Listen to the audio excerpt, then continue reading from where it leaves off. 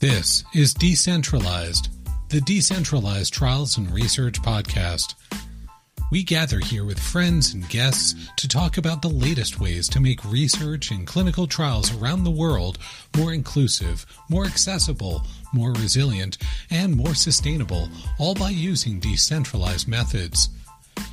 This podcast is recorded live on Clubhouse every Friday, 12 to 1 Eastern, on the TGIF DCT show at the Decentralized Trials Club. You can join the live sessions and add your voice every Friday at noon Eastern Time with the free Clubhouse app by following the Decentralized Trials Club. And of course, subscribe to this podcast on your favorite platform to get notified of new episodes. Following the club and subscribing will also help you stay current for any of the bonus content we may drop. And now, it's time to decentralize.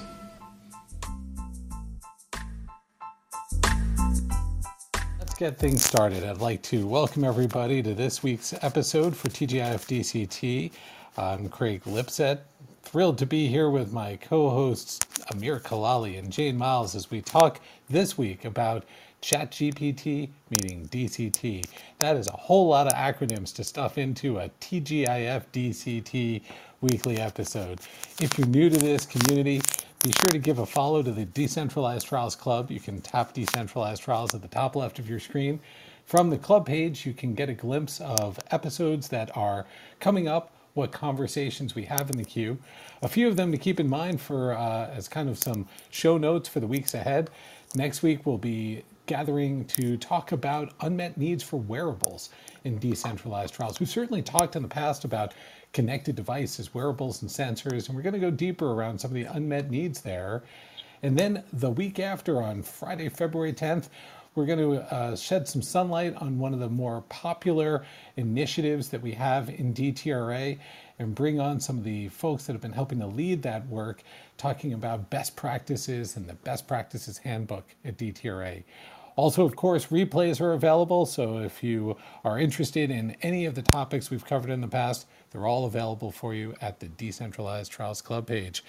Amir, I feel like we've missed you the last couple of weeks. You've been on the road yourself?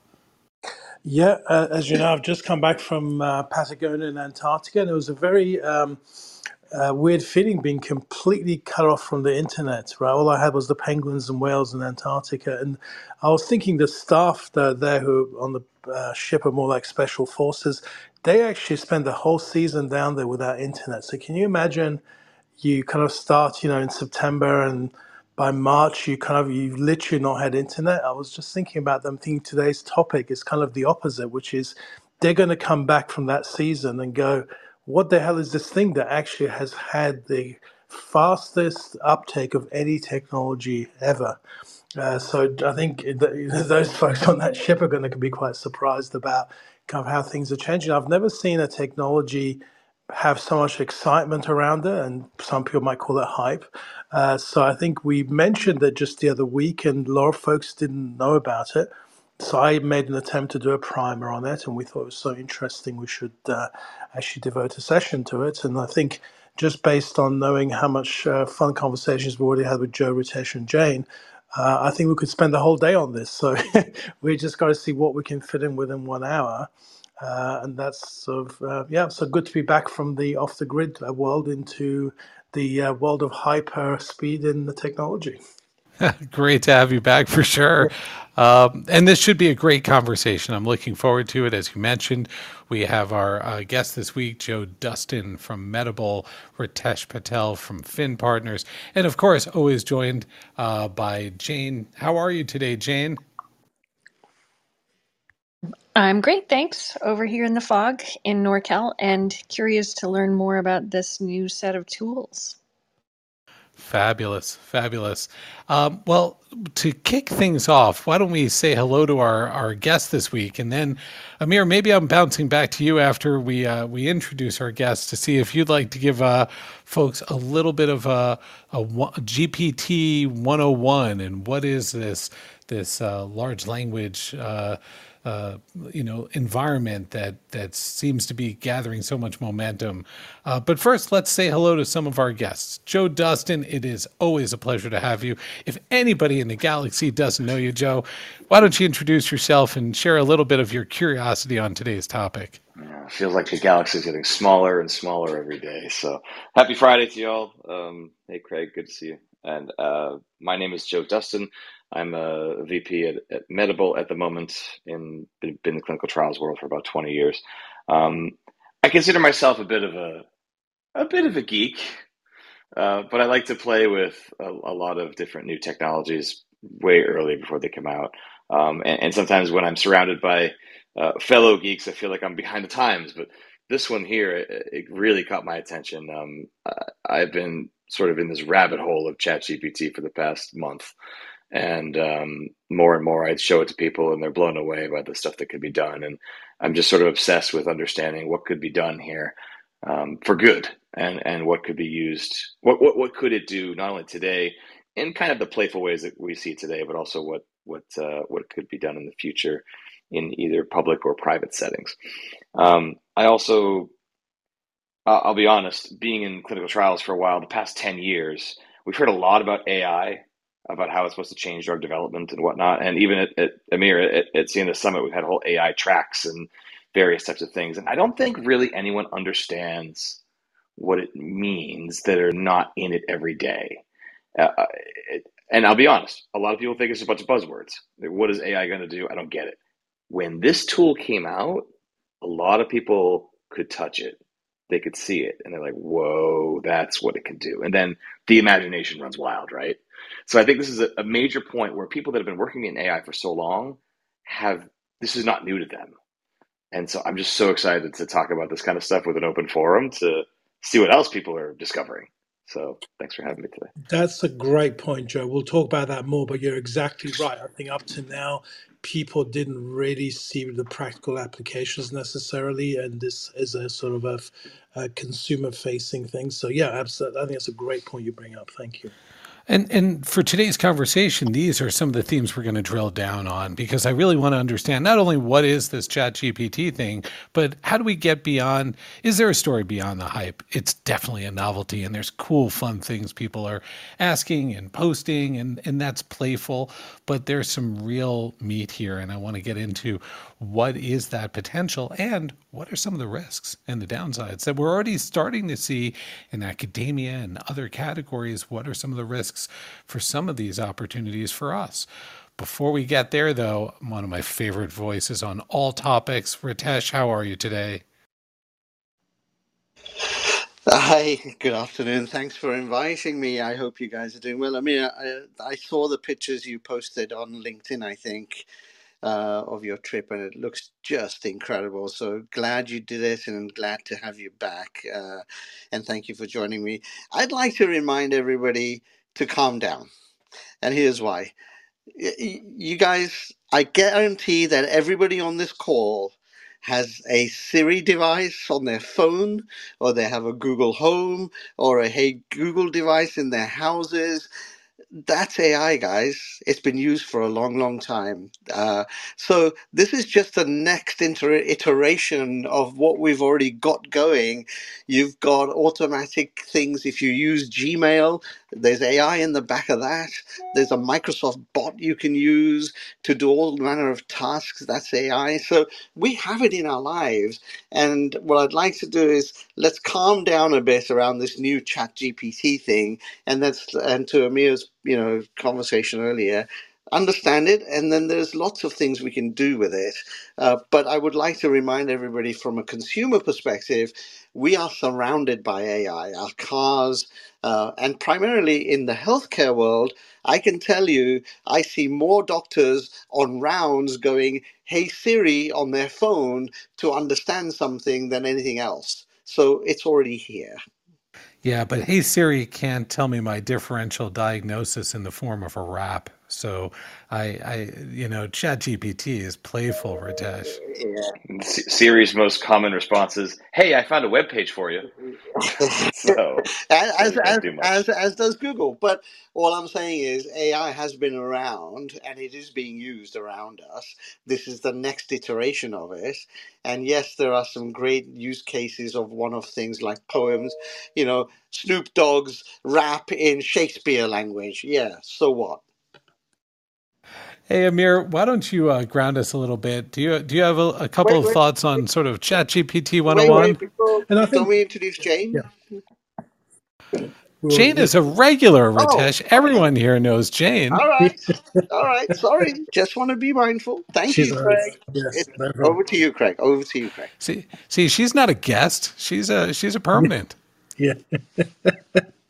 So, to get things going, first of all, I'm sure many people in this room are just as much expert as I am in this. So, but I'll do my best to do really just the basics.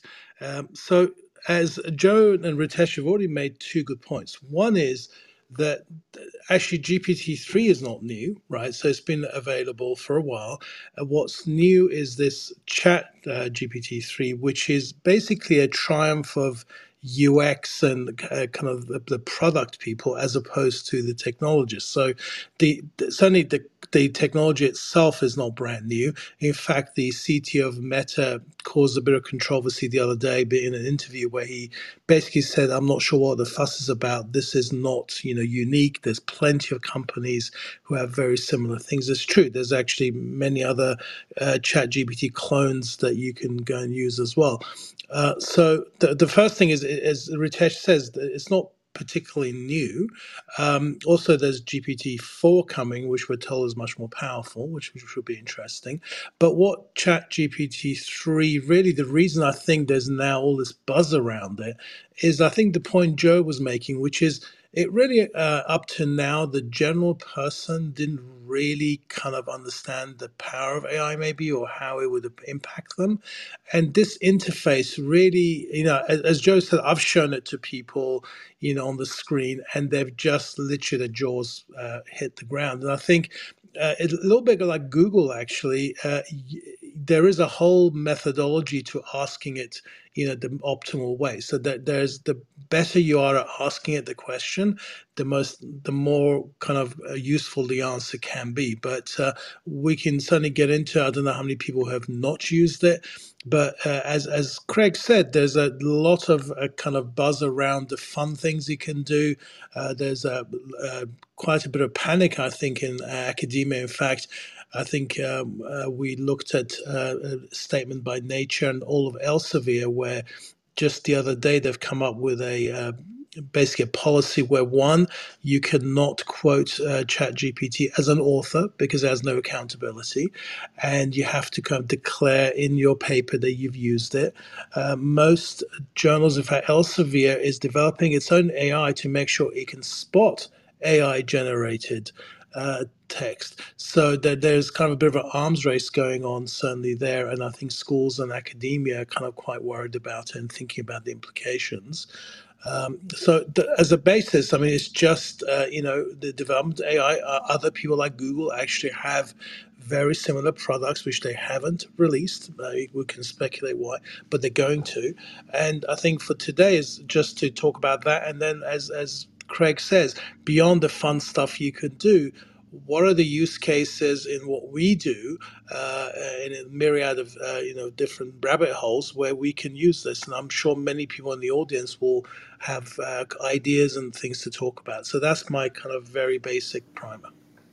So Ritesh, from what Amir is describing, it sounds like this fits into this story about these large language models. But from a note that you just dropped in the chat, it sounds like part of the elegance isn't just having this incredible model in the back end, but an elegantly simple front end, this user interface. Exactly.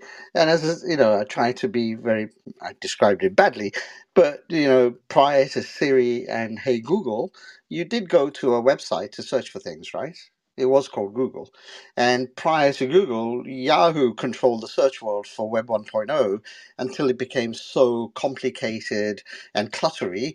And then this startup called Google comes around and says, here's this one box, type your search in there, and you'll get all these great results. And everybody went whoosh over to Google, and they've dominated for a while. For a long time, actually. So I think there are three elegances. The one elegance is in the UI.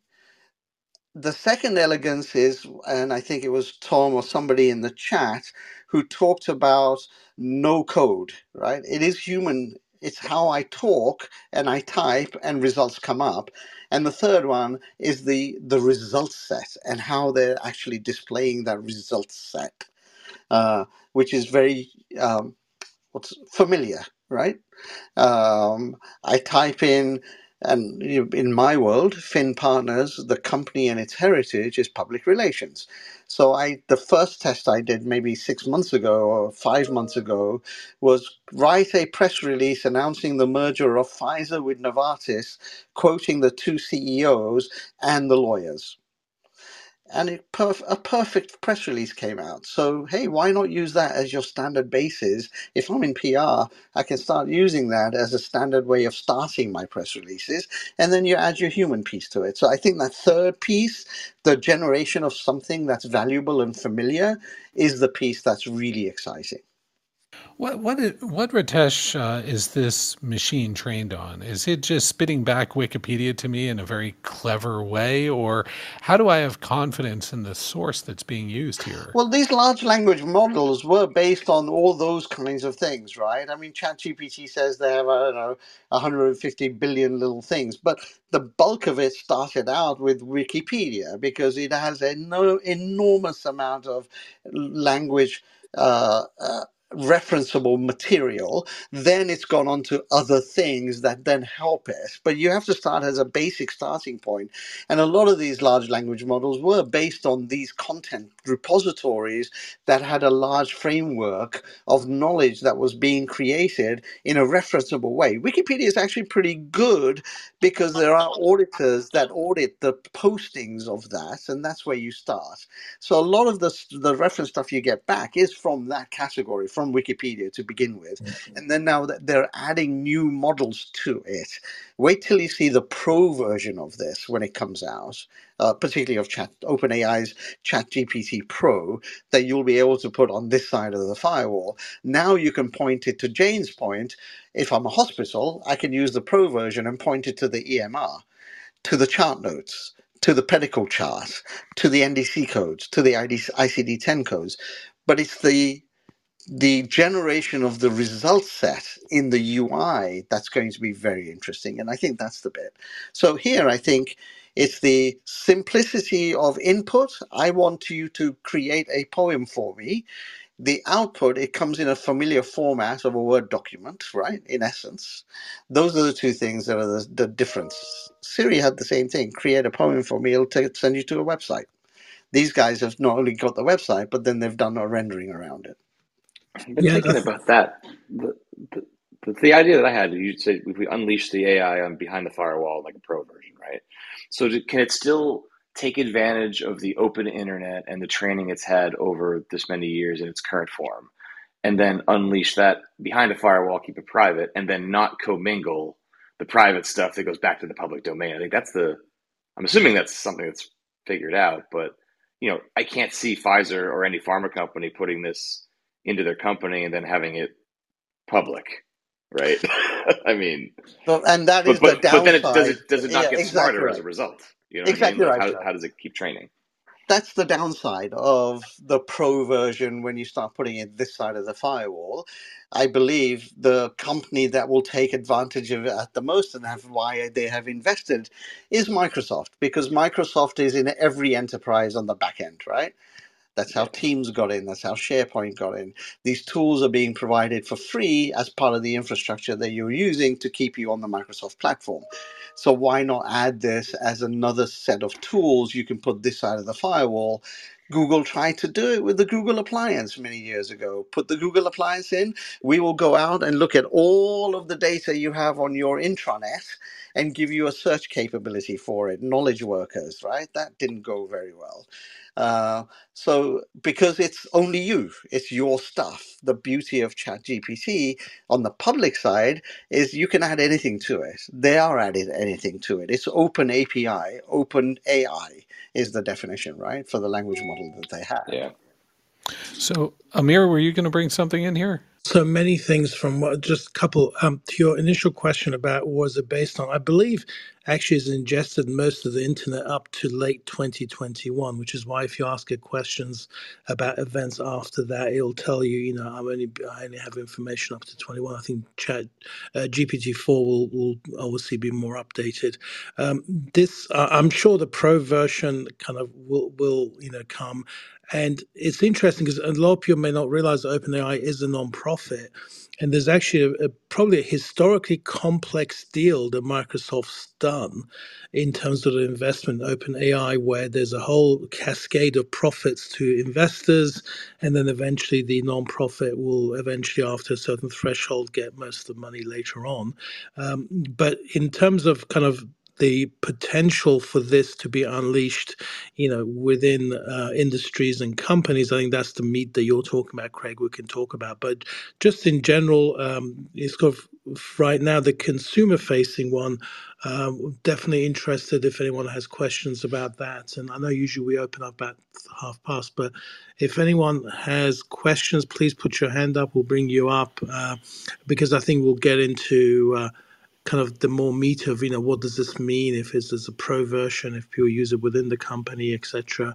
But of course there's use cases like we saw in the chat where I think it was Tom was saying sites should be using this now to kind of look at their strategies for recruitment. So there are definitely uses that can be done through the public facing chat GPT, right, for sure, beyond you just going to the pro version for internal purposes.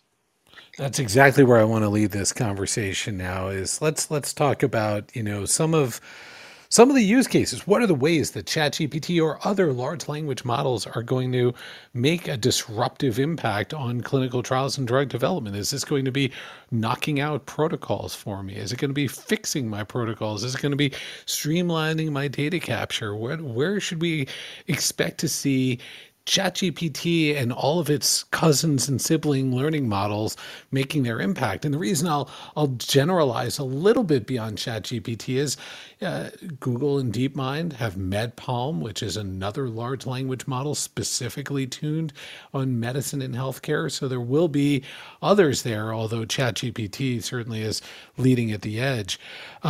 Ritesh, Joe, any takers in terms of some thought starters on use cases or spaces where you expect to see ChatGPT or other models start to make an impact in clinical trials? I mean, I can start with the basic stuff, right? Consent, or looking for trials near me. Have you tried clinicaltrials.gov? Now, imagine a ChatGPT interface on top of that vast array of data, right? All of a sudden, you've got a lovely user interface to help me find a clinical trial near me for my specific malady. Now, imagine ChatGPT crawling the actual protocols that have been put together and coming out with a UI that is very patient-centric and patient-friendly that can be utilized by sponsors or even CROs or the decentralized trial community around that, right? So I can start saying things like, there is a massive gulf between what a patient is able to do in getting consented into a trial in general and what a physician can do because of all of the nuances of the protocol. Must have this, could have this, should have this, mustn't have this, need to be included, excluded. All of those could be applied. Just take the cms.gov database, download it, standardize it, and apply ChatGPT on top of it, and you've got an immense opportunity right there alone, right? Love it. Great Yeah. start.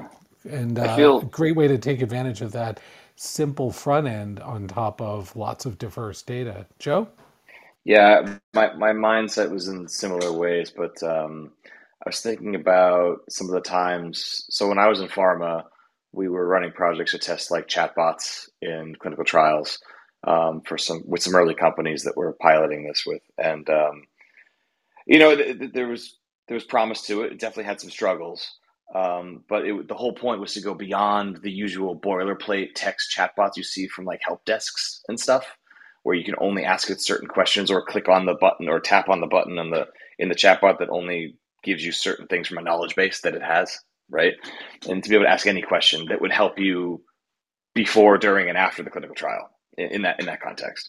And so that obviously helps you find, discover, understand, your fit for something, inclusion criteria, qualification, recruitment. And then during the trial, that would follow you through any questions you might have.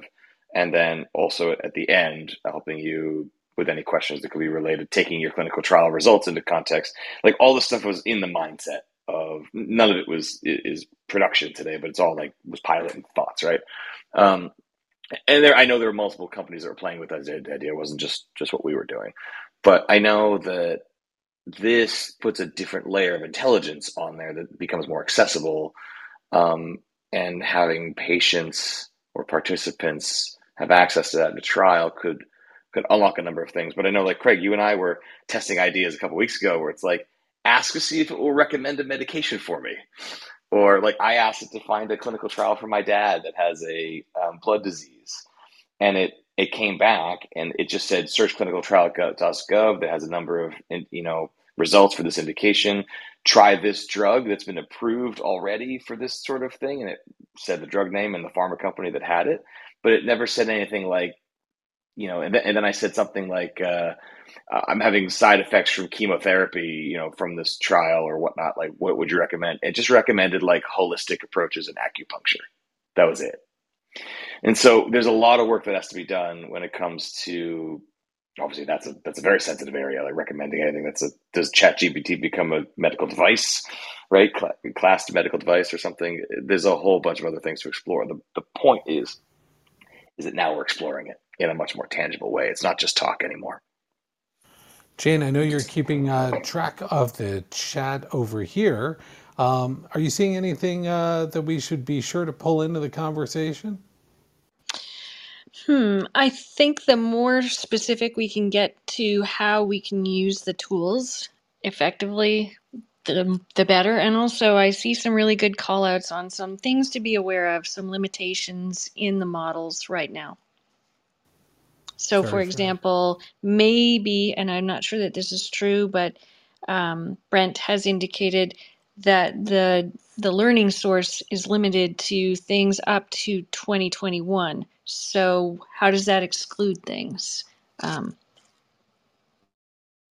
Fair point. And I guess some of that will pick up with where Amir was mentioning, keep an eye on GPT-4 and continuing learning systems. Hey, Frederico, welcome to TGIF DCT. I don't think we've seen you here before. Feel free to come off mute and introduce yourself for folks. Share your question or perspective today. If you're new with Clubhouse, your unmute button's in the lower right. There you go.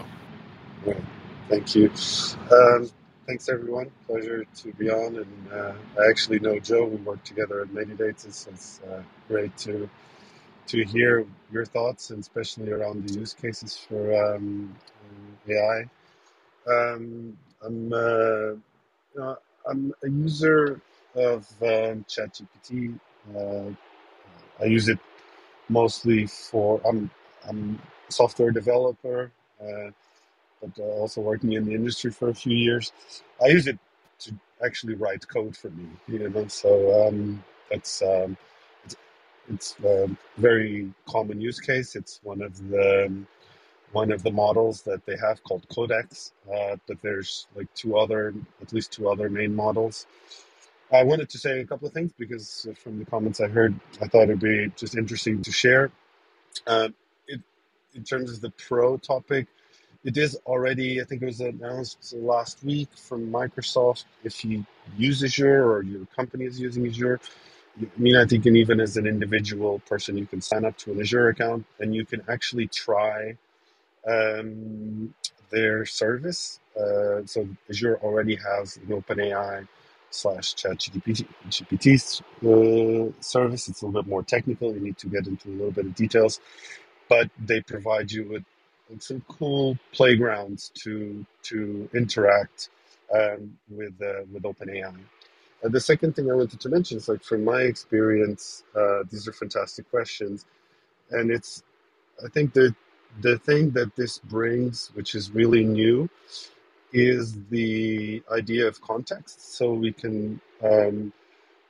we are able to provide ChatGPT with context about the data that we want it to use in order to provide recommendations, or whatever we want it to do, and then follow up on that context, add additional information, and continuously refine the answers that it gives us. And so I think these are, for me, like, the interesting parts. Um, as someone that is following AI and has played around with models and semantic data for a while, I think it's extremely powerful. And I think the use cases that were mentioned here were super interesting. I was also speaking with someone today from Roche. They're looking at things like automatically generating submission documents, looking at um, getting recommendations for what kind of protocols would be more susceptible for approval. So I just wanted to add these two things, that it's already available, and the idea of context. And I think it'd be very interesting to see now what the industry comes up in terms of, especially clinical trials, to sort of tools that are already providing that context to an AI model, and then helping us interact with this user interface that already provides the AI model with these contexts that I need, for example, protocol design or informed consent, and then help me interact more intuitively with it. And finally, I think it's all about the intelligence of the questions that we ask the tool. Humans still need to have intelligence and be curious and ask the right questions to be able to take value from the interaction. That's great. That's great. Thanks so much, Federico, for sharing that range, and in particular, even from a developer perspective, about the power of ChatGPT and coding. We're at the bottom of the hour, and for those of you who've joined us just in the last bit, welcome. You've landed in the Decentralized Trials Club here on Clubhouse, and we gather every Friday at TGIF DCT, Fridays 12 to noon Eastern, 9 to 10 Pacific, and we cover a range of topics related to clinical trials, decentralized clinical trials, from the technical to the patient factors to business considerations and so on. If you have a topic that you'd love to see us cover in the weeks or months ahead, drop a line to myself, Amir Kalali, Jane Miles, or others. We will be sure to add you or your topic into our cadence. The topics come from you, and so your voice helps us to make sure that these weeks are meaningful and relevant. If you follow the Decentralized Trials Club in the upper left, you can get access to the replays for over a year's worth of content and get a preview of what's coming up in the weeks ahead. And as Amir always reminds me to remind you, be sure to check out the profiles of not only the folks who are speaking here today, but others who are here in the room with you. They share your interests in today's topic. You might find some great new connections to make here on Clubhouse, on LinkedIn, on Twitter, or wherever else you feel like being active.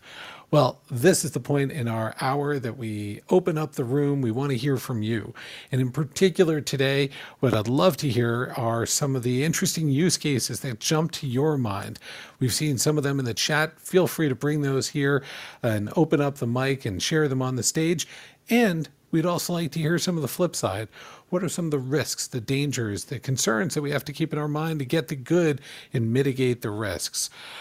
One voice that I see has joined us here on the stage. I'm so glad is here. Parker Nolan, I was just checking out. You have a great post on LinkedIn this week around ChatGPT applied to IRBs and ethics committees. How provocative. Come on off mute. Introduce yourself for anyone who hasn't met you. Share some of your thoughts today. Okay, thanks, Craig, for that introduction. My name is Parker Nolan. I'm the Vice President of IRB Services and Consulting for Cetero. And for the last decade or so, I've been working with artificial intelligence and IRB operations, and people have always said, "Well, no, it's never going to happen. You can't do it." Yada yada. Well, ChatGPT was released in November, and I thought I'd play around with it and see what we could do. And a couple of things happened. We had we made up a protocol with a placebo arm with tamoxifen and acetaminophen, and it wrote a consent form that was completely compliant with 45 CFR 46. All of the required elements were there. Most of the additional elements, and of course, some of the things that we didn't populate for this mock protocol, it asked for us to follow up on. What's very interesting for me is the fact that ChatGPT is a fascinating tool. And someone earlier had said, what happens if you can tie in ChatGPT with clinicaltrials.gov? That's really a great idea because it can become a tremendous support decision tool for IRBs and ethics committees. In the United States, for example, there is no regulation that stipulates that IRB members need to be human. So you could easily automate some of the functions on a back-end IRB office, especially for exempt and expedited and minimal risk research. I think the possibilities of using this have yet to be explored, and it would be very interesting to have a forward-thinking company approach this in a way that utilizes it. But the question is going to be what happens if it makes a mistake and who's going to wear the orange jumpsuit, right? So it's just exciting, and this is a wonderful conversation to be part of. Thank you, Craig. Thanks so much, Parker. That question of who makes a mistake, who wears the jumpsuit, right? We think about this with our self-driving cars. We think about this with so many areas today, and certainly meaningful when we're talking about patient safety in clinical trials. Ritesh? So I think that's the caution, but I don't know if it's as bad as the jumpsuit scenario. I think if we stay in this realm around things that add value or could benefit, like the clinicaltrials.gov thing, like the generation of consent forms, like the creation of a protocol to begin with, you're still going to need the humans of the editorial process to do something about it, to ensure that it's pointed to the right thing or whatever. So the technology on its own is exciting, but is not the whole answer. I would submit that in my case around press releases, yeah, you can write a press release, but there's no human emotion or empathy or any of the things that are the nuances of that press release that a human being is still going to have to review. So I think what this will help us do in the short term, using the use cases that we're defining, is the ability for us who are in the industry to become a little bit more efficient, time saving, or generate things that take a lot of time and a lot of review faster. But it's not the replacement of anything just yet, in my humble opinion. I would echo that, Ritesh. I think that it's very important to have human oversight, but the ability, I think, on the IRB side to use a tool like ChatGPT for assessing the risk-benefit ratio is phenomenal. I mean, it can really help reduce and maybe even get real-time ethical decisions for sponsors and get research out to the participants faster. But it does need to have a human intervention, as you said. Parker, can I double click on that for a moment, please? Because you've thought about this for a long time. So when you think about AI decision assistance in an IRB, what does that look like when the AI tool is reviewing a protocol, for example? Well, I think that's a good question. If we were to go way down the rabbit hole in the future, it would be able to read the protocol, read the consent form, make a recommendation for approval or not approval, or what things might need to be addressed in the protocol with the risk-benefit ratio. I mean, that's certainly down the road. I think initially what we could do is use it to check for missing elements in a consent form, for example, or approve minimal risk research or small amendments to a protocol that aren't going to impact the patient safety, like administrative changes to a site.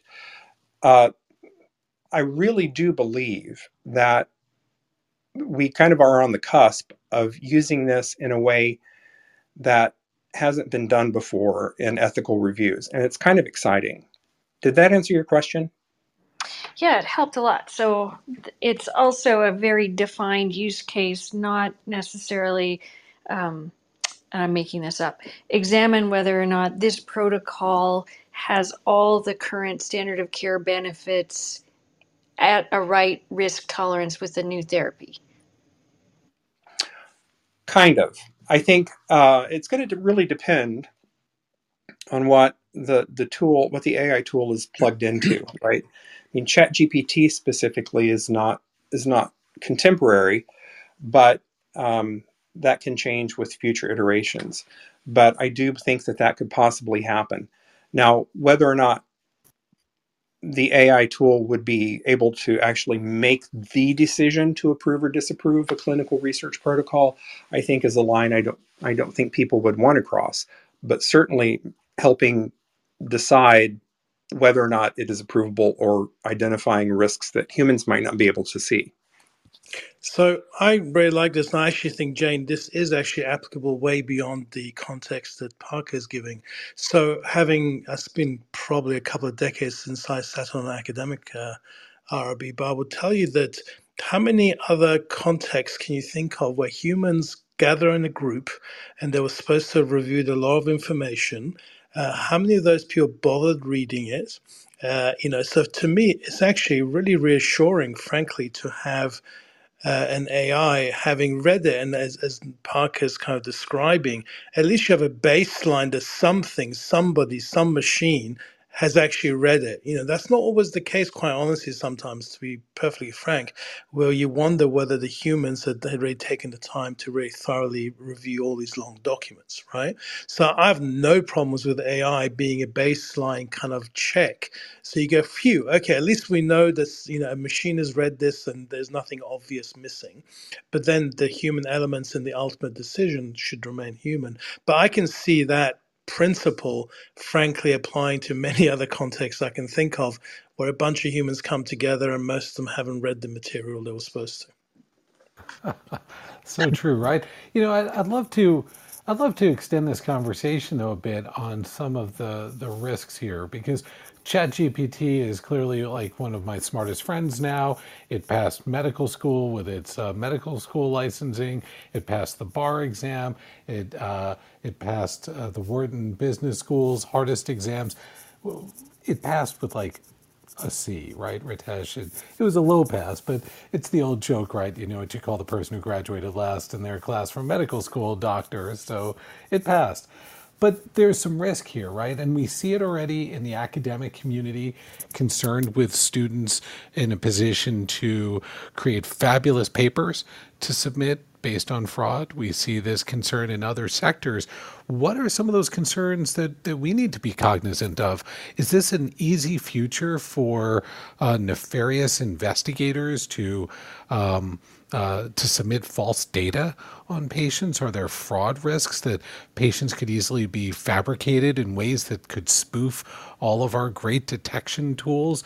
Is this a way for nefarious research sponsors, or I won't even call them research sponsors, nefarious companies to prepare false data to submit to the regulatory authorities that look so real that anybody could be tricked by this? What are our concerns, and how do we create controls around them? Ritesh, do you want to get us going there? Parker stated, it depends on what it's pointing to. So, you've got that combination, it was mentioned in the chat earlier, of large language model pools like Wikipedia, and then that combination of robots and crawlers that are going out there and updating it. So this is still machines, guys, right? So you can point this thing to a nefarious data set that could do something. So there is an ethical issue here around, the editorial issue around when you create a result set from ChatGPT, from the UI, where is that data coming from? And who has looked at that to make sure it's credible? And this is why I think one of the things that they've decided to do, and they've done a good job, by the way, Open API folks have done a really good job of making sure that they keep it as credible as possible, but it's never the case, right? Robots can go look at things and decide. So you can program the robot to look at it and say, is this credible or not, based on a set of parameters? Has it been published somewhere? Is there a reference somewhere? All the things that we do as a human mind that Amir would do when he's looking at a piece of research that's been put into JAMA and saying, right, who are the guys who wrote it? Has it been referenced anywhere? Are these guys credible doctors? All of those things. I think we're going to have to go through the same process here. It's the only way to make sure that the content that is being connected to for the result set is a credible piece of content. But to Parker's point, you could create a whole submission thing around this. How do you know where the data came from? Who are the people who wrote it? Is it credible? I don't know the answer to that yet. And I don't know how, apart from creating the algorithm and the robots that go through it, to do their best to make sure that this is a credible piece of content. I don't know the answer to how you manage that at the moment, Craig. Well, as I teach a course, and in my course, the students, when they submit a paper, have to submit it through a checking engine to look for plagiarism. Are we going to have to create an ecosystem of anti-GPT that is able to detect for fraud for everything we're writing today? Or Ritesh, do those types of machines already exist that are for every ChatGPT derived content, there's a machine that's detecting if it actually was written by a human or a machine? There is, by the way. And in fact, if you look, it's really funny. There's ads already for AI machines that you take GPT-3, you put that through the detector, it'll tell you this was likely to be AI generated. You put it in this new one and you say rephrase, and it rephrases it, and you put it back into the AI detector and it says likely to be human. So there's already that arms race going on. TikTok around this already. So it will be an arms race, guys. I firmly believe. It's like it's all about human ingenuity, right? And there will be people who will define how I can use this to do this, and there'll be other people that will define I can check it to make sure you did it the way you did, and it'll keep going. So I think that to your question, succinctly answered is yes, there'll be an arms race of people who will figure out ways to check it, and there'll be arms race of people who figure out how to connect to it. Hey, Jane, you are usually a fabulous voice of reason. Are there concerns that you have around this technology right now, or are you mostly on the enthusiastic, curious side? Oh, definitely on the enthusiastic, curious side, and trying to understand what what I need to know to overcome the objections of people who are more hesitant. So I'm hearing that there are a lot of models built in already. I'm also hearing, much like, for example, looking at radiographs, the tool can do the first pass review. The human will still need to make decisions. And I think that's a message that maybe will help people get more comfortable. Hey, I'm psyched to see Doug Bain join us over here. Doug, you always have a great perspective on all cutting edge technology with a finger on the pulse. Introduce yourself if anyone hasn't met you. Share your thoughts on today's topic. Hey guys, I'm Doug Bain. I'm the Chief Technology Officer at a CRO called KCR. Very interesting discussion. I have to say I haven't spent as long with ChatGPT as maybe some of you guys. But it's interesting in the areas where I'm seeing it of specific interest. If some of you guys were familiar with doctor support systems where you feed in certain information about a patient and it will give suggestions based on statistics and data. Now, where ChatGPT is coming in is it's converting that dialogue into something increasingly closer to the dialogue that the patient would have with the doctor directly. So I think we're going to see really the next iteration of patient support coming around, where increasingly you're saying, actually, the GP or the doctor's not really adding a lot of value because the database of knowledge that ChatGPT can potentially pull from is going to be larger than any doctor can ever consume themselves. So it'll be more trying to supplement the ChatGPT user interface with doctors rather than actually doctors vetoing what ChatGPT might say in the end. That's where I see that going. As far as whether we can detect it, I don't think that's going to be possible. I think it's already been mentioned. So this idea that you can run it through algorithm to say whether that is created by a ChatGPT engine or whether it's created by a human being, I think that game's over already. I think that's lost. We're not going to be able to satisfy that, and we just have to accept that it's going to be there. People are going to use it, and just move forward, I'm afraid. Well, that is a future that will be interesting for us to navigate, right? As these tools are so democratized and the output so compelling. Hey, Marianne, it's great to see you here. We haven't seen you in a while. Introduce yourself if anyone hasn't connected and share your thoughts on today's topic. Well, first off, thank you so much for always creating a space and a platform for us to talk about relevant and cutting edge trends in the industry. It's really interesting. I heard about ChatGPT over the holidays from my cousin that came over from Europe and saying how he's using this in his research, and he was finishing his dissertation. He was saying that this is clearly provided for academic and research students, basically a tool to go through a lot of content. And if you think about the proliferation of new data being generated, it's actually about time that we have a tool and an enabler that can allow us to really accelerate access to information. I think where the key is, and maybe it'll be the leaders across it, the voices of Clubhouse, is how we create the standards of using ChatGPT. I mean, right now, this is a free version. We're leveraging it to just even test out use cases. But certainly, like all technologies and like all solutions that help us automate administrative topics and tasks and activities, this now creates another engine for us in terms of how we want to be able to leverage information in a work stream. I think we also have an opportunity to confirm and feed the machine, right, on what is evidence and information that we want to continue to share. So I think, quite frankly, again, it's an enabler for us to access information at an accelerated rate, but also figuring out those use cases in clinical trial by role. I think as leaders in various organizations that many of us represent, it may end up being a tool that we can at least see what's out there.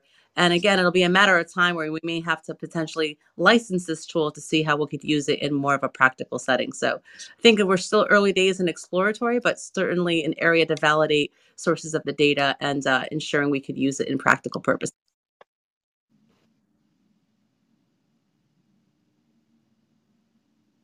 Amir, I saw you off mute there. I thought maybe you were jumping in. I was actually going to comment a little bit also on what Doug was talking about. So, I think Kostler famously got into kind of a bit of controversy, kind of trying to say AI was going to replace doctors.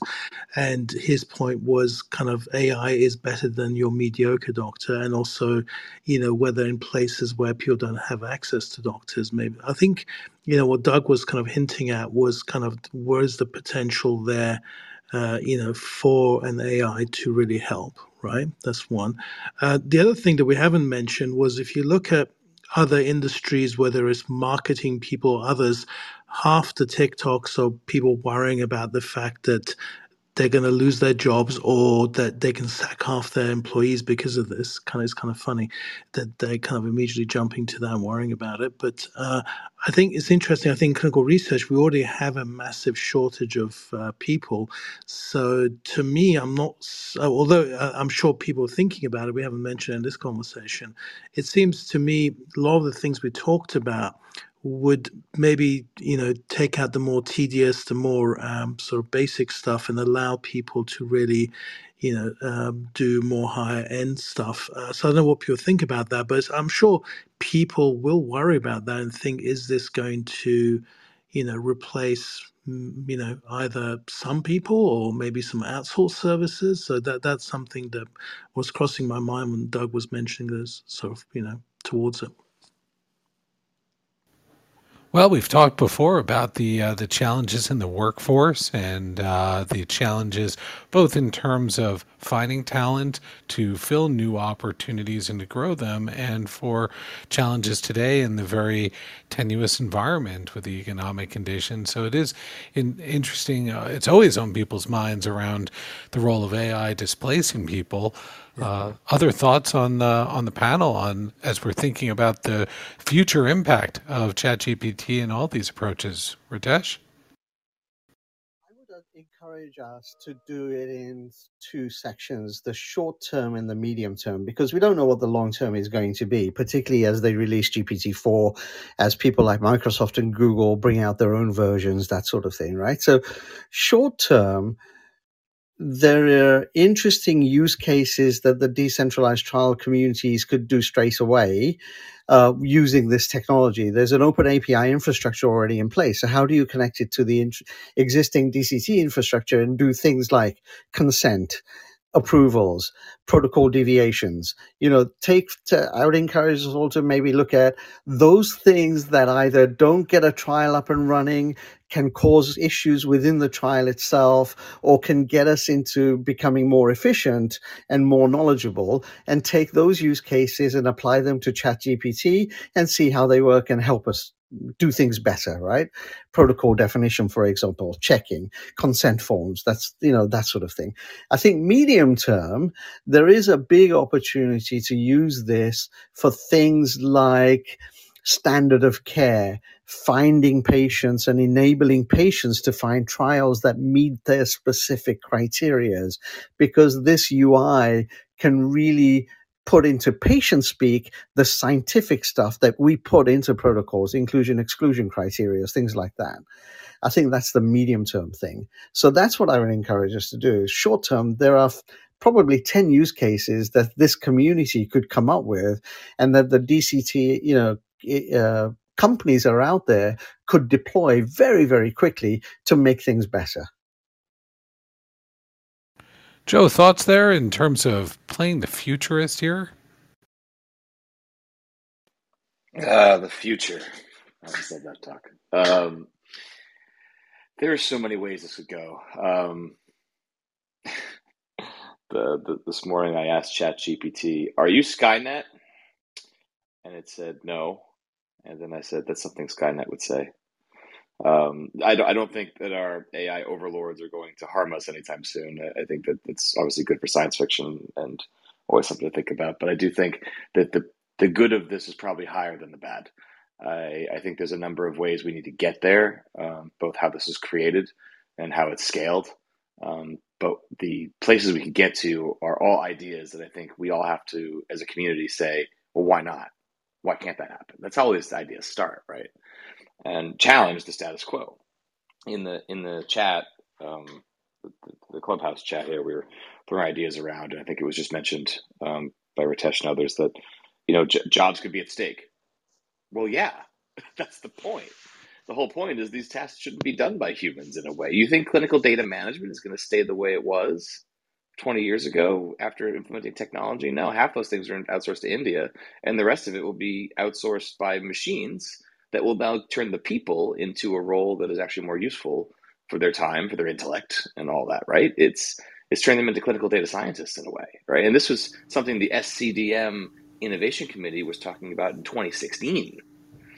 And they put a paper out on how the roles of the industry, the people, need to change and be retrained for new ways. So these technologies, we've been doing this for 20 years in different iterations, from paper to electronic, from on-premise to the cloud, and now this, I think, the third wave of digital transformation in our industry, at least in the past 20 years, which is now we have all this data in the cloud. What do we do with it, and how can we use it to our advantage? How can we take the clinical trials of the past to better the clinical trials of the future in all ways, in science, in operations, in the way we push it out. This model of natural language models and chats is only one example of what this thing can do when unleashed on big data sets to be turned into actual actionable insights.